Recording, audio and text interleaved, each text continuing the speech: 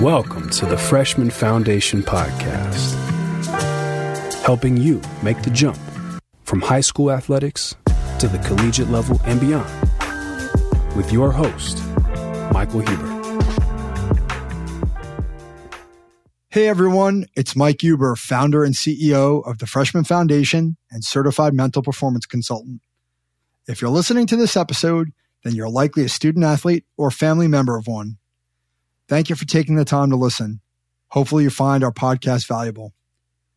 Mental performance coaching allows young athletes to show up at their best every single day by conquering distractions, pressures, and mental roadblocks through evidence-based strategies. So let's talk. You can visit my website at michaelv.com to schedule a free strategy session. Let's see if mental performance coaching is a fit for your family. Enjoy this episode, and thank you again for listening. How is Phil Darke helping young athletes become leaders on and off the field? Anyone with children knows that being a sports parent is hard.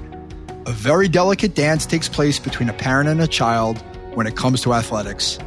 Parents must constantly weigh pushing a young athlete to challenge themselves with the potential consequences of becoming over-involved. My guest on this episode, Phil Darke, is a high school soccer coach, host of the How Soccer Explains Leadership and Coaching Character podcasts, and most importantly, a father of 5 young athletes. In episode 31, Phil talks about how he found his purpose by starting with the end in mind and how he coaches young athletes to do the same. We discuss how a young person's identity extends well beyond sports and the importance of parents making the effort to truly understand what makes their children tick. I'm excited for this conversation. Let's build your foundation with Phil Darke. Hey, Phil, how's it going? It's going well. It's great to have you here. Thanks for coming on. For those listening, could you tell everybody a little bit about yourself? Yeah, so I am a husband of 1 and a father of 5. I have kids ranging from almost 20 down to 10. My wife's amazing as well, and we're both, we're a soccer family. My wife played D1. I went to school to play.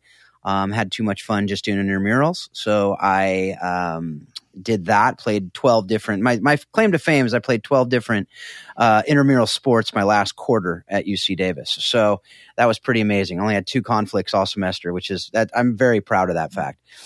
So yeah, as I said, I've been playing soccer my whole life since I was about 4. I coached. I went to law school and I actually coached soccer while I was there. The first state championship for Christ Presbyterian Academy in Nashville. So that's another thing that I take pride in from a sports standpoint in my life. And then I had the kids. And then so basically as my kids grew, I tried coaching my 4-year-old daughter, and I lasted about 5 minutes because I didn't have the patience to do that. I commend the youth sports coach at that level. You have a gift that I don't think I have, and I very much admire you. And thank you for doing that. Keep doing it. If you love it, keep doing it. Because, man, that's a gift.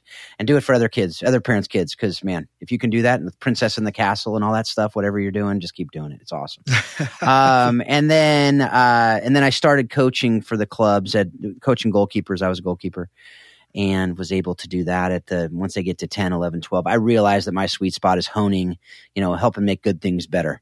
Right. So honing the players once they kind of know that they want to play and to be able to take them to that next level. That's what I love doing pretty much in everything I do, to help people to flourish and make good things better. That's my why, whether it's coaching organizations, coaching teams, coaching players. That's what I love doing. So that's kind of the short of it. I currently coach high school at Folsom High School here in Northern California, and I'm an assistant coach there.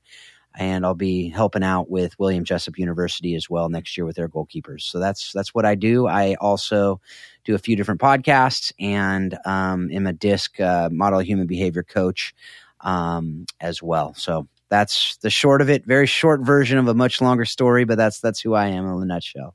That's great. A lot of soccer in that family and in the background. What about your kids? Like, what's their level of involvement in soccer or sport in general? Yeah, so my oldest just decided to not play after 2 years at Trinity Western University. She played, since she was little, to every level, rec, club, high school, college. Like I said, she was hurt most of her career in college, so she just decided, hey, I'm going to hang up the cleats, and very proud of that decision because it's hard, but I have no doubt it's the right decision for her. My son, who's just graduating high school, is getting ready to go to play JC down in Southern California. He's a great player, center mid in soccer as well. So they're both soccer players. My middle child has played, I think, every sport she possibly could have played. She's a middle, so she's got to do her, pave her own trail. That's what she does done. So I think she's done gymnastics, volleyball. She tried soccer. She's tried basketball. I think she's tried everything, like honestly, dance and she's a people person. So she does student government now, and that's her. She's loving it and working and doing some other stuff. My youngest two are both soccer players as well. My youngest son, true to form with the youngest, wants to play every sport known to man. So if it has a ball or if it has any competition, he wants to do it. And that's kind of how I was wired too. As I said, the 12 different sports and intramurals. So he's my mini me. But they all love soccer as well. Who knows? My youngest is 10, and then my other daughter's 13. Who knows what they'll end up doing? But they do love soccer. They're playing at a competitive soccer level. And then my youngest, like I said, is playing some other sports. So I hope he keeps up playing other sports because I'm a huge advocate for multiple sports and not specializing. Really, I mean, if you can do it, not specializing ever, but focusing on your key sports. I am a big believer in multi-sport participation as well for a lot of reasons. So yeah. I think that's a great thing. I wanted to ask you about your daughter. I mean, I have to imagine that her decision to retire from playing soccer at that level, the fact that you were able to do that, right? Like, it sounds like you sort of had a similar experience in college where you decided to sort of retire from that, like, highly competitive level of sport. Like, did she kind of come to you for any guidance or advice in that situation? Oh, absolutely. Absolutely. It was something we've had a great relationship. We butt heads a lot because that's, we were similarly wired, so it's going to happen. But she's always known that I love her, and her best interests are what I care about, and I want her to flourish like anybody else. And so the conversations we had, it was always throughout her childhood. She always had kind of this. She never really had soccer was never her first love. She was really good at it. So when it came time to look at colleges, she just said, I know it will help me pay for college, and we don't have a lot of money. So I said, it could literally, you might want to consider it to be a job, and it's fun. It's a pretty fun job. It's a pretty good gig if you can get paid for it. And so she did. She got, a quarter scholarship to go to college. But as she was going, I saw some different things, and I was just supporting in what she wanted to do. And it was her decision through and through from minute one. When the time came, she basically is like, Dad, I really want to, I want to stop playing. And I said, okay, and she said, well, I want to focus on what I'm passionate about. And I said, okay. And so I talked to her about that, talked through that. And, which a dad hearing their daughter say, I want to focus on what I'm passionate about was like music to my ears because that's what I love. And I knew it wasn't soccer, and that's okay. Right? It wasn't only okay. It was like, that's good that you actually know. How many kids at 20 know like what they're passionate about? Like it's something that I was excited about. And she goes, are you disappointed? And I said, no. I was like, of course not. Like, how could I be disappointed in you pursuing what you love? I said, am I bummed that I don't get to see you play anymore? Of course. But my dad was bummed when I stopped playing too. I said, like you just said, remember, I stopped playing too. I get it. I totally get it. You have to both love it and be really good at it to play at that level. And if either of those goes away, then it doesn't work. It is. It's a ton of time. It's a ton of energy. It's a ton of effort. But I said,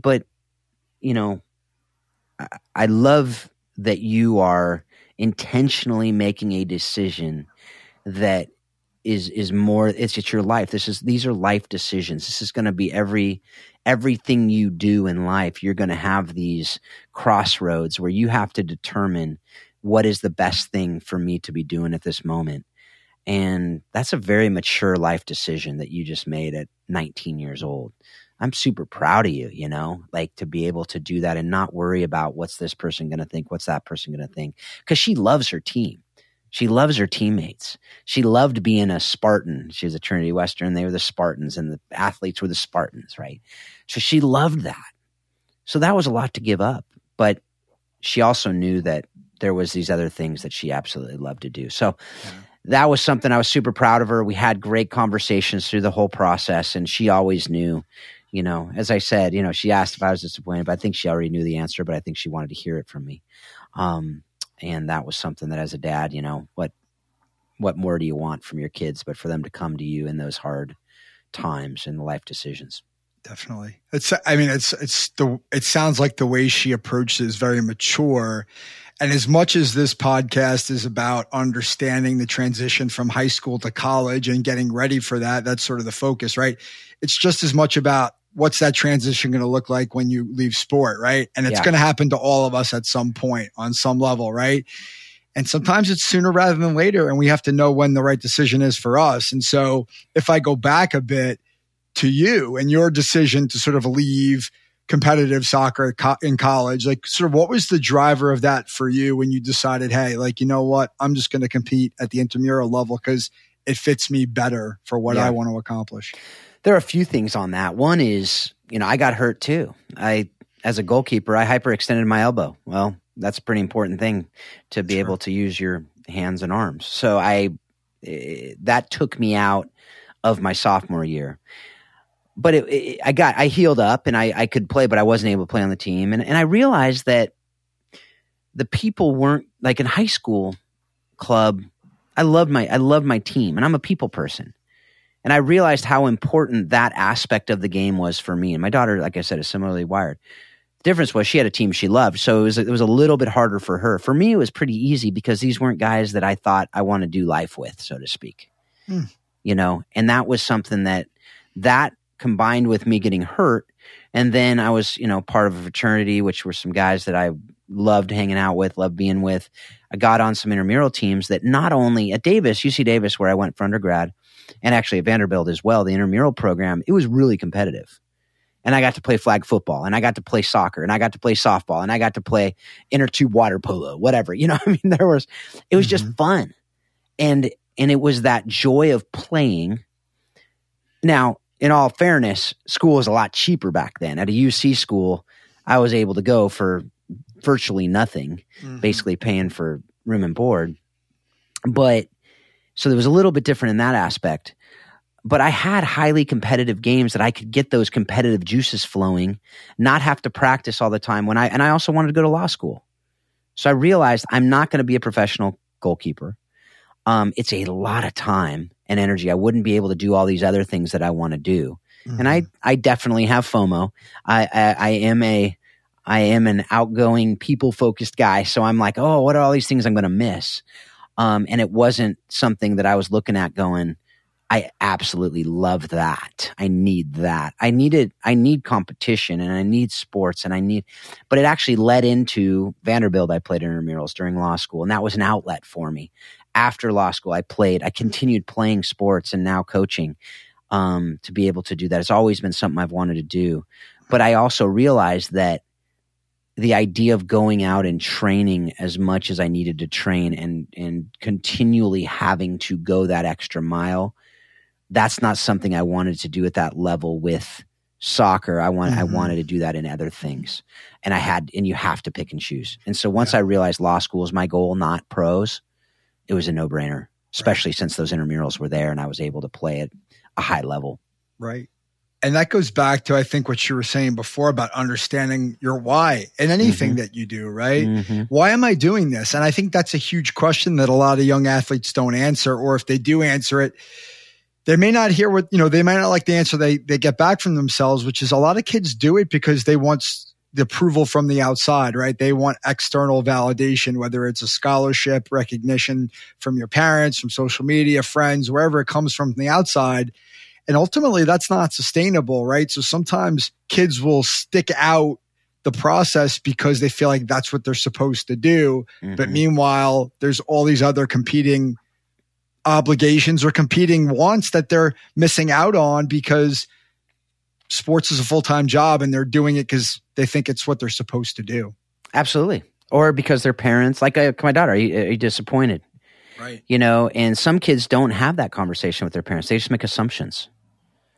And they're doing it for somebody else or they're doing it for something else, or that's their identity. Their identity is they're an athlete. What do I do now? My wife had 4 knee surgeries in college. And she was D1, 4-year starter. She played through pain a lot of times. Mm-hmm. And she went through a minor depression after stopping because that was who she was. Mm-hmm. And she realized that. And that was a huge part of her growth as a human. Was going through that. I've had other friends who stopped playing and they went through major depression because that's their identity. If your identity is in sports, that's a problem because it will end someday. Absolutely. And so to know who you are, to know why you're here on earth, it has to go beyond sport. It has to. And so that's just something that I encourage every parent as you're going through this journey to help speak that truth into your kids, that you are more than this sport. You might be the best player on your team. You may be the best player in the country. You may be the top runner, whatever it is. Mm-hmm. You're more than that. And as a parent, what you say to my son said something the other day that was so powerful. He gave me a Father's Day card. He's 10 years old. And I don't know that he knew how powerful it was. But it was, my dad loves me because, and it had a line. And my son says some very goofy things. As I said, he's my mini-me, so he's the goofball, he's the whatever. But he wrote, my dad loves me because I'm his son. And I was like, wow. I have no idea if he knew what he wrote. But most kids, and they just actually at my church, they had a Father's Day video where the kids answer the same question, every one of them, because I'm funny, because I play sports, because I watch sports, because I do this stuff with them, whatever. And I was like, wow, that just hit me. But those are the things, that is identity. Why are you loved? Mm-hmm. Because you're my daddy, because I'm your son, I'm your daughter. That's powerful. But do you send that message to them? Do they know that? That message you couldn't say that message louder and clearer, because I think as somebody who works with young athletes now, mostly high school age, I think a lot of them, one, they have their identity tied up in athletics. And if they don't perform at the highest level, if they're not perfect, mm-hmm. then they think they're letting their parents down. And I don't think it's because the parents are saying like, hey, you're letting me down. But I do think it's because they get the impression that that's what's most important to the parents. And so they internalize it. And then any mistake, any slip up is like, I'm not supposed to do that. And mm-hmm. they're super hard on themselves. And I think it's really upsetting to me, for me to see that, because I know parents would never want their kids to feel that way, but I don't think they really understand that's what's going on with the kids because of a lack of communication or an inability to have that kind of conversation about, hey, you're a person and not just an athlete, and that back and forth. And it sounds like you have that kind of relationship with your kids, which is really, it's amazing.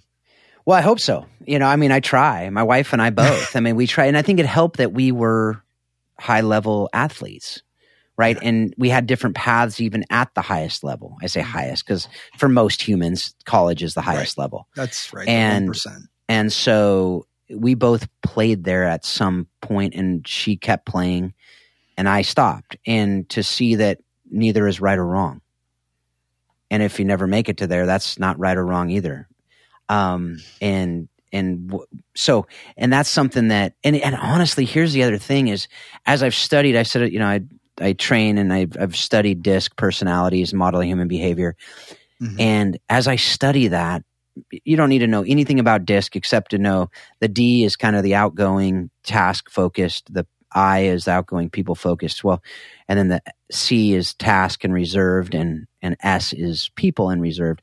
And don't worry about it, except to the extent that high D personalities are really hard on others and easy on themselves. I's are easy on everybody. S's are hard on themselves and easy on others. And C's are hard on both others and themselves. And I say that because as you're talking, I was thinking through that. And if you have an S child, which is 35% of the world, so if you're going to bet on what your kid is, it's probably an S. If you don't know, now you'll know if it's a D because they're going to be telling you how to run your house. But it's important to know how your child is wired and to study them, to understand them, because as you said, even if you're not telling them and saying to them that your performance on the field is important to me, if they're an S, they're going to be really hard on themselves. And if they're a C, they're going to be really hard on themselves. Mm-hmm. And so they're going to seem like, and they won't express it well because they're reserved, introverted if you use the Myers-Briggs. Yep. So it's going to be something that you don't know, and you need to speak that truth into them regularly. And it's something that it's critical. Yeah. And if we're not doing that, because I guarantee, especially if they're playing at the higher levels, because most coaches at the higher levels are task focused because they're getting results and they're getting wins and they're really good trainers. That's most of the coaches. And I don't care what sport you're talking about. If you're at a club or a comp or whatever you call it level, most of them are task focused. So they're not going to be speaking those truths into the lives of those kids. They're about getting results. They're about bottom line. They're about how are we going to get this team to get that win? And so and it's not their job anymore in youth sports, unfortunately. It used to be that character and culture and all that was very valued in a lot of these clubs and different programs. You're not seeing that anymore. No, it's not. And now when you find it, latch onto it and stay there, right? Because it's rare. And there are those unicorns out there, but it's not the norm. It's why I spend time coaching and teaching that side of it. The high school team that I have, it's why they keep coming back now where they used to not come back as much, is because we're coaching that and teaching that culture side. Yeah. So those are things that I want to make sure you're hearing, that this isn't just something that I'm speaking words here. I mean, this is something that I'm absolutely 100% behind, and something that I have seen a huge need for is to study the personalities of our own kids and the kids we're coaching if you coach. Yeah, I agree with that. And as soon as you were going through the kind of what the elements of the disc were, I mean, I'm a S. I'm a classic S. I'm hard on myself and I'm easy on others. And I've had to learn to be easier on myself and harder on others to kind of balance that out, because at some point as a parent or a coach, you've got to hold a kid to account. Right. But at the same time, like if I beat myself up for everything that I don't do well, it's going to be a really miserable existence. On the flip side, as a coach, one of the things I go out of my way to try to teach young people is empathy. Right. And so what you just described about coaches is they're task focused. Why are they task focused? Because it's a job that they get paid for, that they feed their family with the success that they deliver as a coach. Therefore, it's on them to continue to deliver that success. Otherwise, they're going to be out of a job. So I say to a kid, listen, there's only 11 spots on a soccer field. There's only 9 spots on a baseball field. They get paid to take care of the team and deliver a result. And you're one piece of that. And it doesn't mean that they don't like you or that, there's something wrong with you. It just means that it's a hard thing for them to do. And I think empathy is just something that a lot of kids just don't know how to put themselves in other people's shoes. And that develops over time, right? With cognitive ability and socio-development and all those things. But it's really hard to say, like, you know what? The coach likes me. It's not their fault. It's just the way it is, or I need to take more responsibility. And that's really one of the hardest things about coaching, I think, is being able to put yourself in somebody else's shoes and vice versa. Well, especially since most coaches aren't S's. Right. For an S, it's a fluent language. Empathy is, you're fluent in empathy as an S. As an I, it's 33 out of 34 on Strength Finders for me. Empathy. My wife, empathy 3. She's a high S.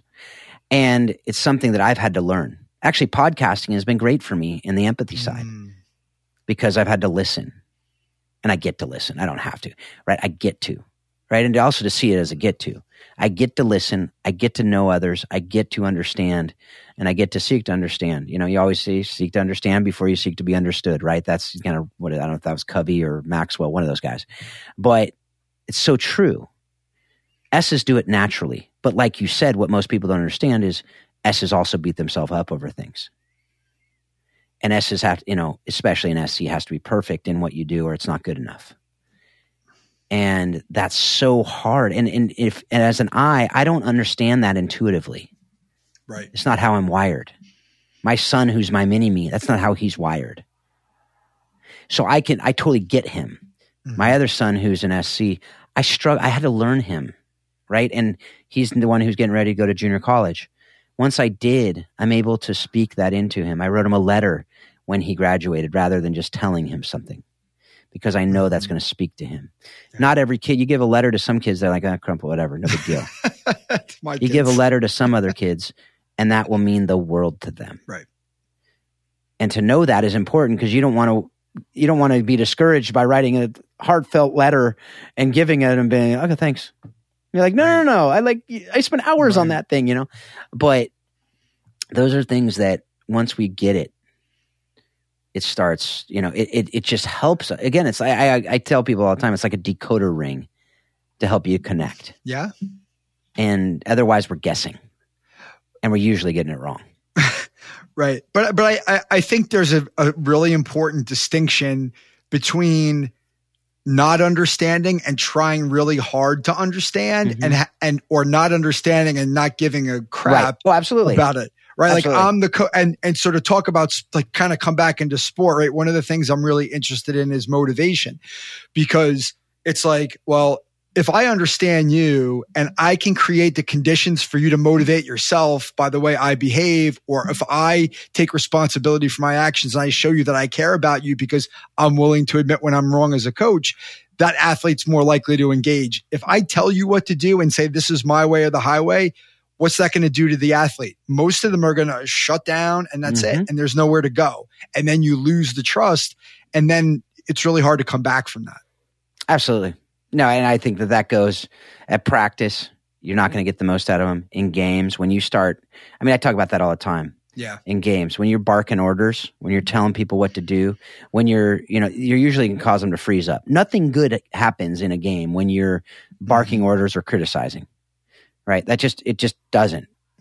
Positive affirmation helps some. Some it doesn't help at all. Some it just goes in one ear out the other during the games.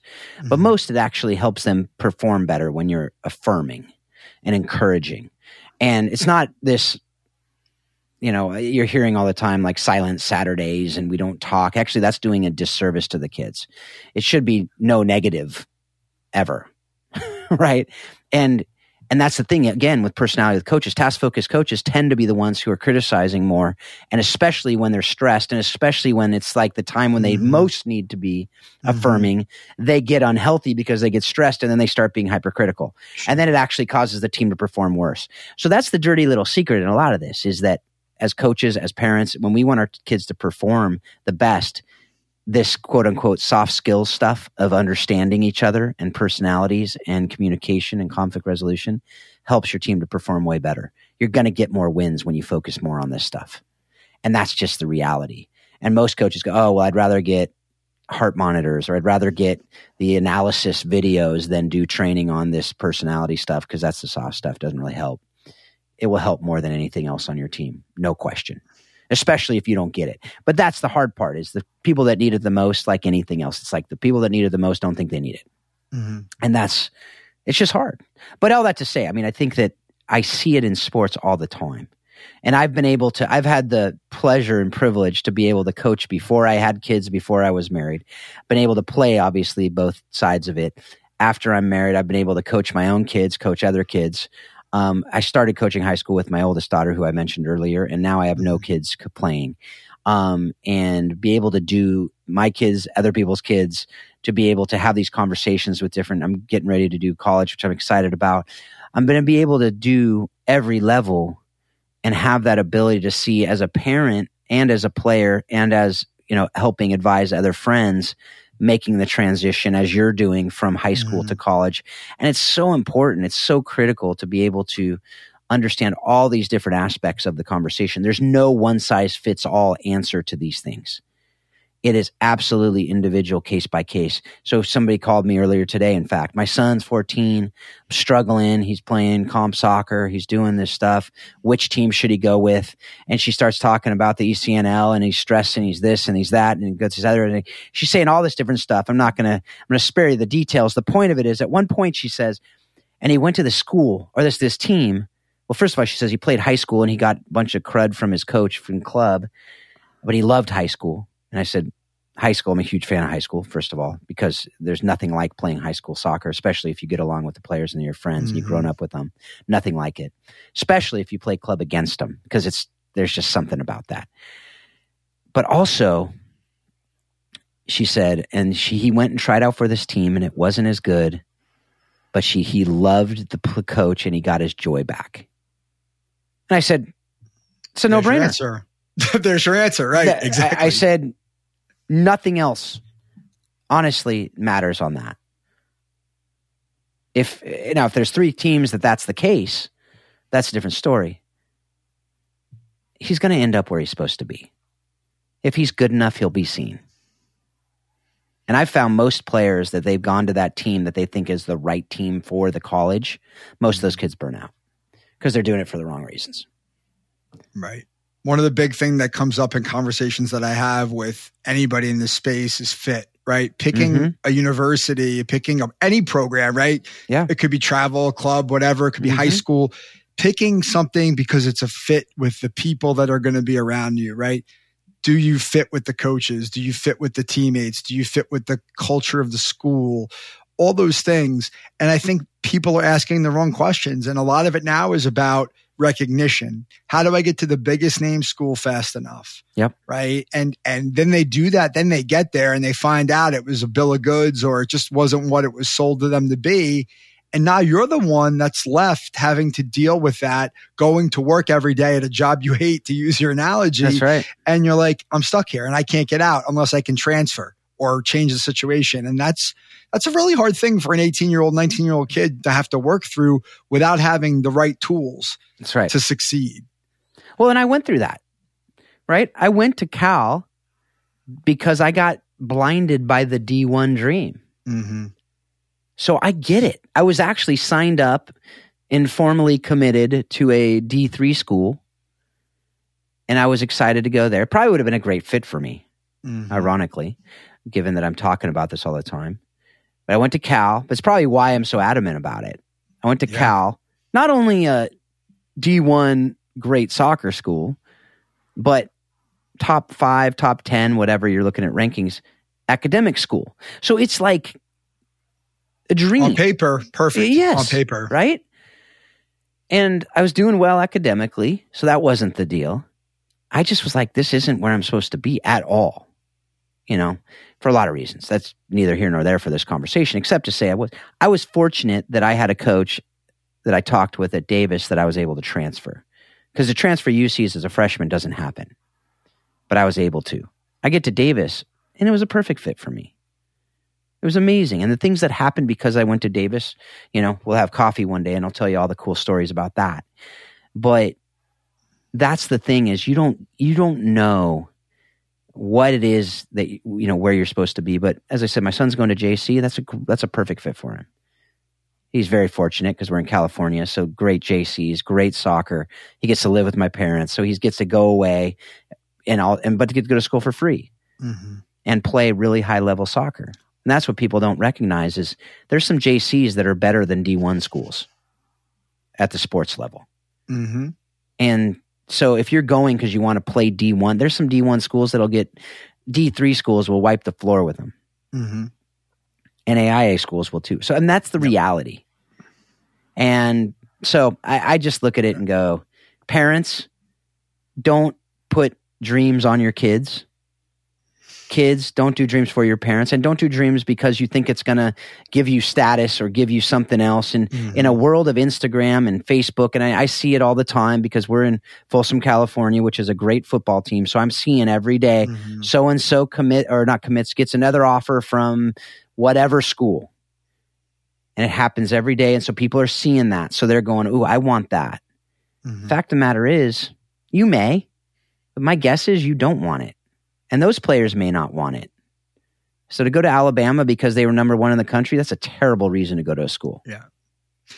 Yeah. I mean, I think you couldn't have done a better job of selling this podcast than I did just by saying that, because it's the truth, right? And I think you could talk till you're blue in the face to athletes and parents and say, hey, here's why you shouldn't do it that way. But then until you hear somebody's story, right, that I went through this and I lived it, it's so much more powerful, right? That the fact that you've been through it to say, I made that choice that you're about to make and it didn't work and here's why, like, think twice about it, because you need to live those 4 years and you have to live with it for the next 40 years. That choice of where you go to college, you want to be happy while you're there and you want to be happy that you were there when you leave. Yep. And I think that that's something that just people struggle with. So it's just a really important message, I think. So you mentioned the podcast. Tell me about what's the name of it, what's it all about, and what you talk about.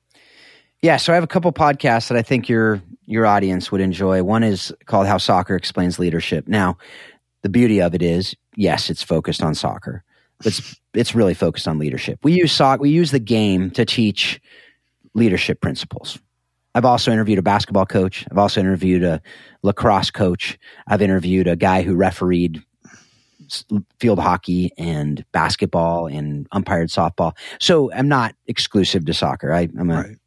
Because all these sports teach the principles that we want to teach, using it as a vehicle to teach leadership. So really how we can learn from the game. Because when we talked about this, all that I'm talking about here today is, again, I think we're losing these leadership principles in sports because we're so focused on the wrong thing, which is college or whatever status, or to say your kid plays comp or whatever it is. And because most of the coaches are task focused, we're losing these incredible life and leadership lessons from the game. And so I'm hoping that if the coaches aren't teaching it, parents can listen to it with their kids on the way home from games or the way to games or just on wherever. They can listen to themselves and be able to have conversations with their kids about, hey, here's some lessons we can learn from this that you can learn in life. Even the recruiting process, to learn interview skills, to learn how to put yourself out there, to learn how to write a resume, to learn how to write a cover letter, to learn how to connect with people. These are incredible things. And if we're just using it to get to a school, we're wasting massive opportunity for our kids. To let your kids do it. Let your kids make the video. Let your kids put them. If they don't want to do a video, if they don't want to do that, they don't love it enough. Exactly. So those are things, lessons. That's what we talk about on that podcast. I also do the Coaching Character podcast. It's with a friend of mine who played in the NFL for a year. He was San Diego State quarterback and punter, and he played back in the day. He's a bit older than I am, and he'll appreciate that. I said a bit. He's quite a bit older, but he's got because of that, he's got a lot more wisdom than I do in a lot of ways. And so, but we talk about kind of the opposite direction, right? We take the leadership principles from life and that we've learned, integrity, character, all these things, and how we can bring those to your coaching. So if you're a coach, give practical tools and tips and ways that you can actually use these things in your game coaching, in your training, in how you're interacting with your students and your kids or wherever you're coaching at whatever level.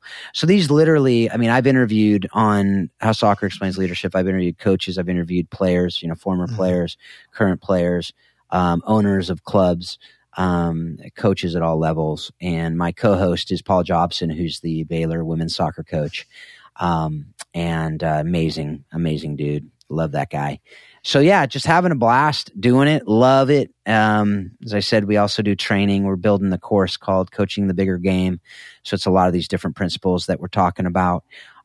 So for coaches who want to really learn the character side, and understand the culture, and it starts with always where it should, self-leadership. So that's what I do. As I said, my why is to help others flourish and to make good things better. So I'd love to be able to help anybody that wants to. If you want to, check out the podcast, it's a great place to start. What's the most interesting thing that you've heard from one of your guests on the podcast, or the most interesting thing that you've learned in your time podcasting?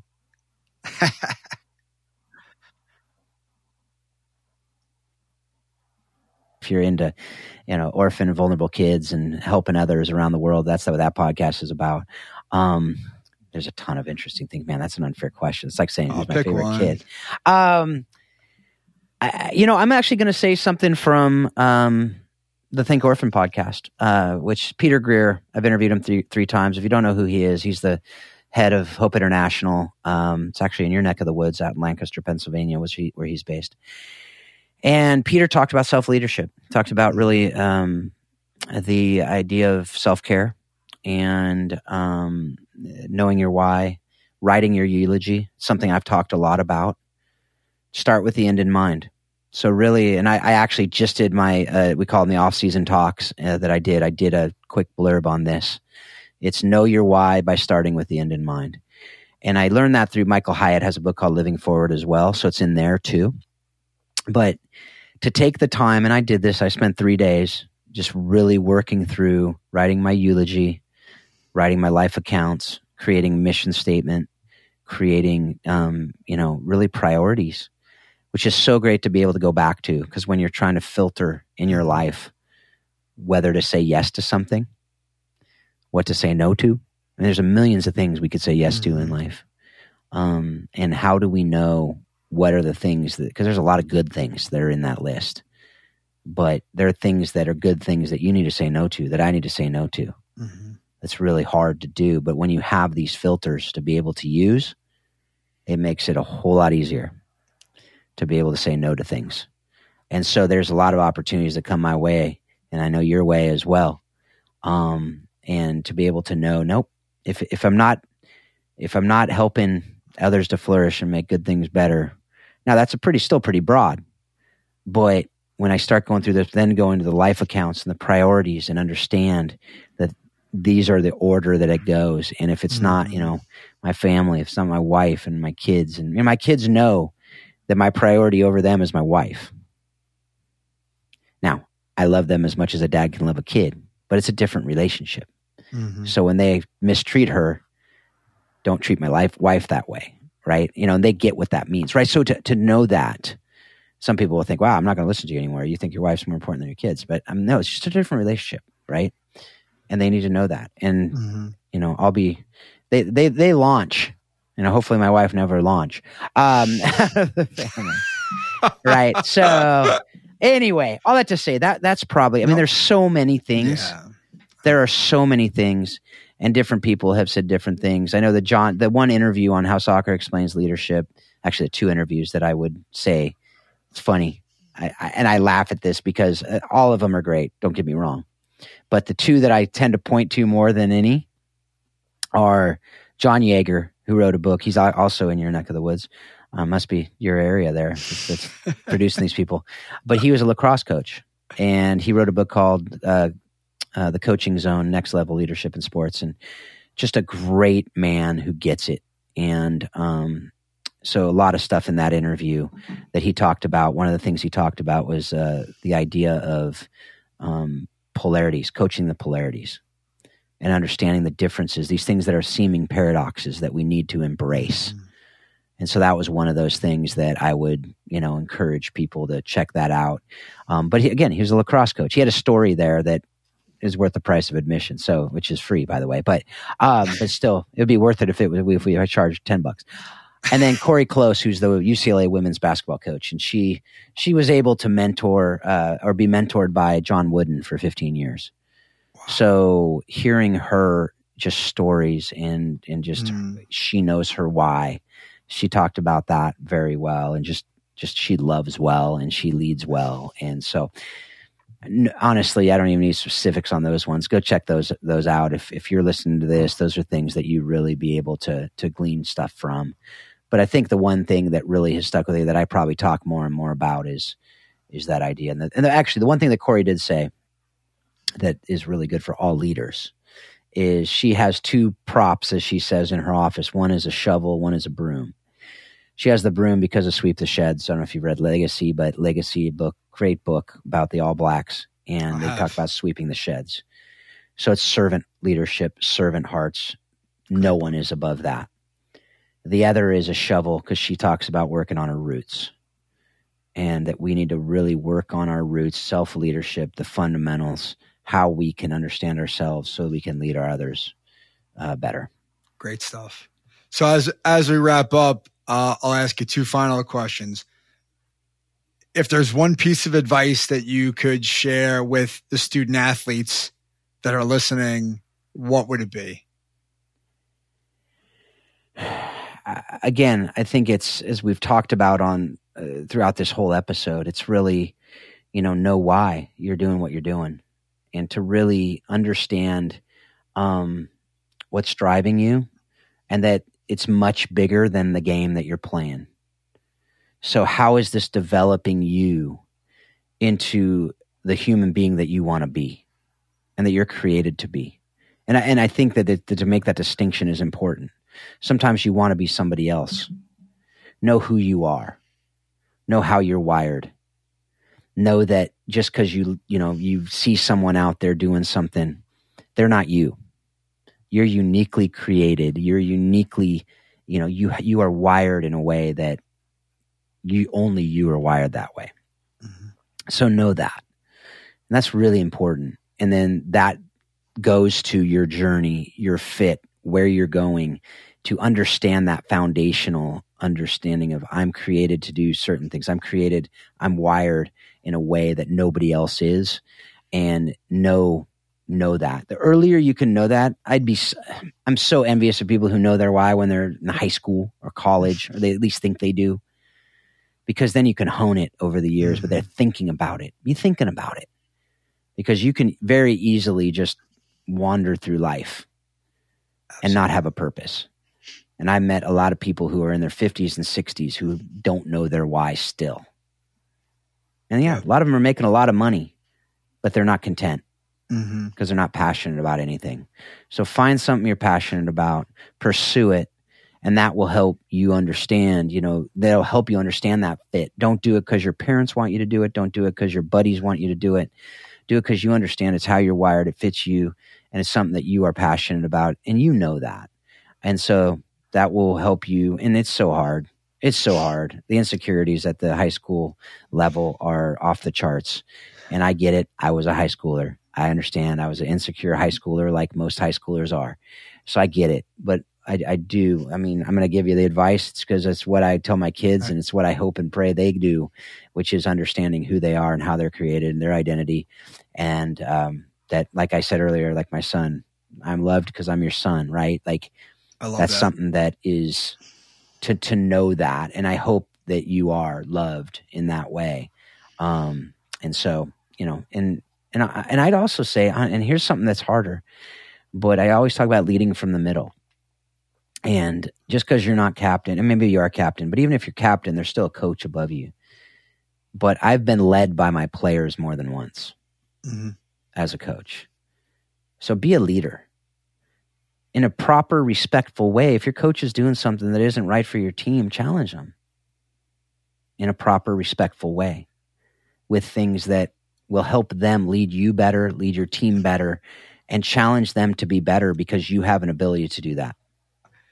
It's something that, I love what you said, and I agree with you. And I think that last point is really important for student athletes, which is to say, it's really hard to challenge adults, particularly those in authority roles, right? Our parents, our coaches, because we think that they know better, or if we think we need to challenge them, we don't really understand how to do that in that respectful, mature way where we can get our point across without getting emotional. And I think that that's something that can be practiced and learned, and needs to be learned, because especially when you go from high school to college, you're on your own now. You have to advocate for yourself.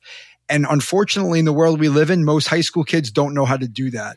Yep. Parents are the ones that are advocating for their children, and the children don't have to stand up for themselves. And then when they go to college and something doesn't go right, we don't know how to do that. And we're not teaching them how to do that. So it's not only knowing when, but how to have that conversation with a coach in a respectful way to say, I don't agree with what you're doing, or I think I should be put in a different position. I think that's a lot to ask of a young person, but if we help them practice it and understand how to do it, it's a game changer, because then you do have a leader who's willing to stand up and speak up for the right thing, but he's doing it in a constructive way. And that makes a program better. And coaches, invite that. Be vulnerable. Invite accountability, because you're going to be teaching your players, again, life skills that they will take and they can then take into jobs. And you don't want to be building up kids who are going to be taken advantage of. And so again, certain personalities do it. Like some personalities will then challenge improperly, but you'd rather have them learn and be able to teach them in that setting than later in life when they then come out. Because if they're prone to do that in high school, they're going to be even more prone to do it in college, and they're going to lose jobs because of it. But if you can train them, and I had that happen this year on my high school team. There's a girl that is I've been coaching her since she was a freshman, amazing keeper, incredible keeper. If you're looking for a keeper out there, coaches, if you're listening, and you can give me a call. But she is also a high D, wired, very, just direct. And she, at one point made a big mistake, and I confronted her, and she's like, gave me all the reasons why she was right and okay. And I said, stop, you made a mistake. And then I talked with her later about it and be able to coach her through that. I know how she's wired. I know how, and she thought it was fine because we do have a good relationship, but it wasn't fine. It wasn't appropriate. But I was able to coach her through that and say, I like that you have the freedom to be able to engage, but here's how you can do it well. Because if you don't, the different setting, you're going to be benched for 5 games. It's going to land differently with a different person. And I just told her, stop. During the game, I was like, just stop. And she goes, but I go, just stop. And so I think that there are the good from the coaches to be able to do that. But to encourage that, I didn't tell her, don't ever do that again. Because I know that that's actually valuable. Right. It's a learning opportunity. Exactly. I love it. That's great. That's a great story. So the last question is, what's the one piece of advice that you would give to parents? Learn your kids. Study your kids. I mean, I don't know. We've been talking about it this whole time. You have. Yeah. And that's really it. Awesome. That's a good way to end. I agree. Phil, thanks for joining me here. It was great to have you on. I love this conversation, and I think I could probably go on for hours if we had the opportunity. Yeah. Well, anytime, man. I'd love to have you on mine, and we can continue the conversation there. We can also do this again. I'd love it. That'd be great. I would love to. Yeah. And if anyone wants to get a hold of me too, they just drop me an email. I'd love to chat with anybody who has any questions about whatever. I enjoy getting to know new people, and like, as I said, helping you to flourish in your parenting. I really have a passion for that. So definitely, I know you'll have all that info. So. Yep. Absolutely. We'll drop it in the show notes. We'll have it in here, and reach out to Phil. Thanks, Phil. Yep. Take care, man. So, what was your biggest takeaway from my conversation with Phil Darke? For me, it's that all of us need to find our purpose in life by starting with the end in mind, including parents. Sometimes we can get so wrapped up in performance, recognition, and results that we forget about the character-building lessons in sports that apply to the most important game, the game of life. My suggestion to sports parents is to make your best effort to really study your children to understand what is important to them. I want to thank Phil for his kind generosity and the wisdom he shared with the Freshman Foundation community. You can learn more about Phil and his podcast at HowSoccerExplainsLeadership.com. To learn more about how mental performance coaching can help your mind work for you rather than against you, visit michaelvhuber.com. Thank you for listening. We'll see you back in 2 weeks for episode 32.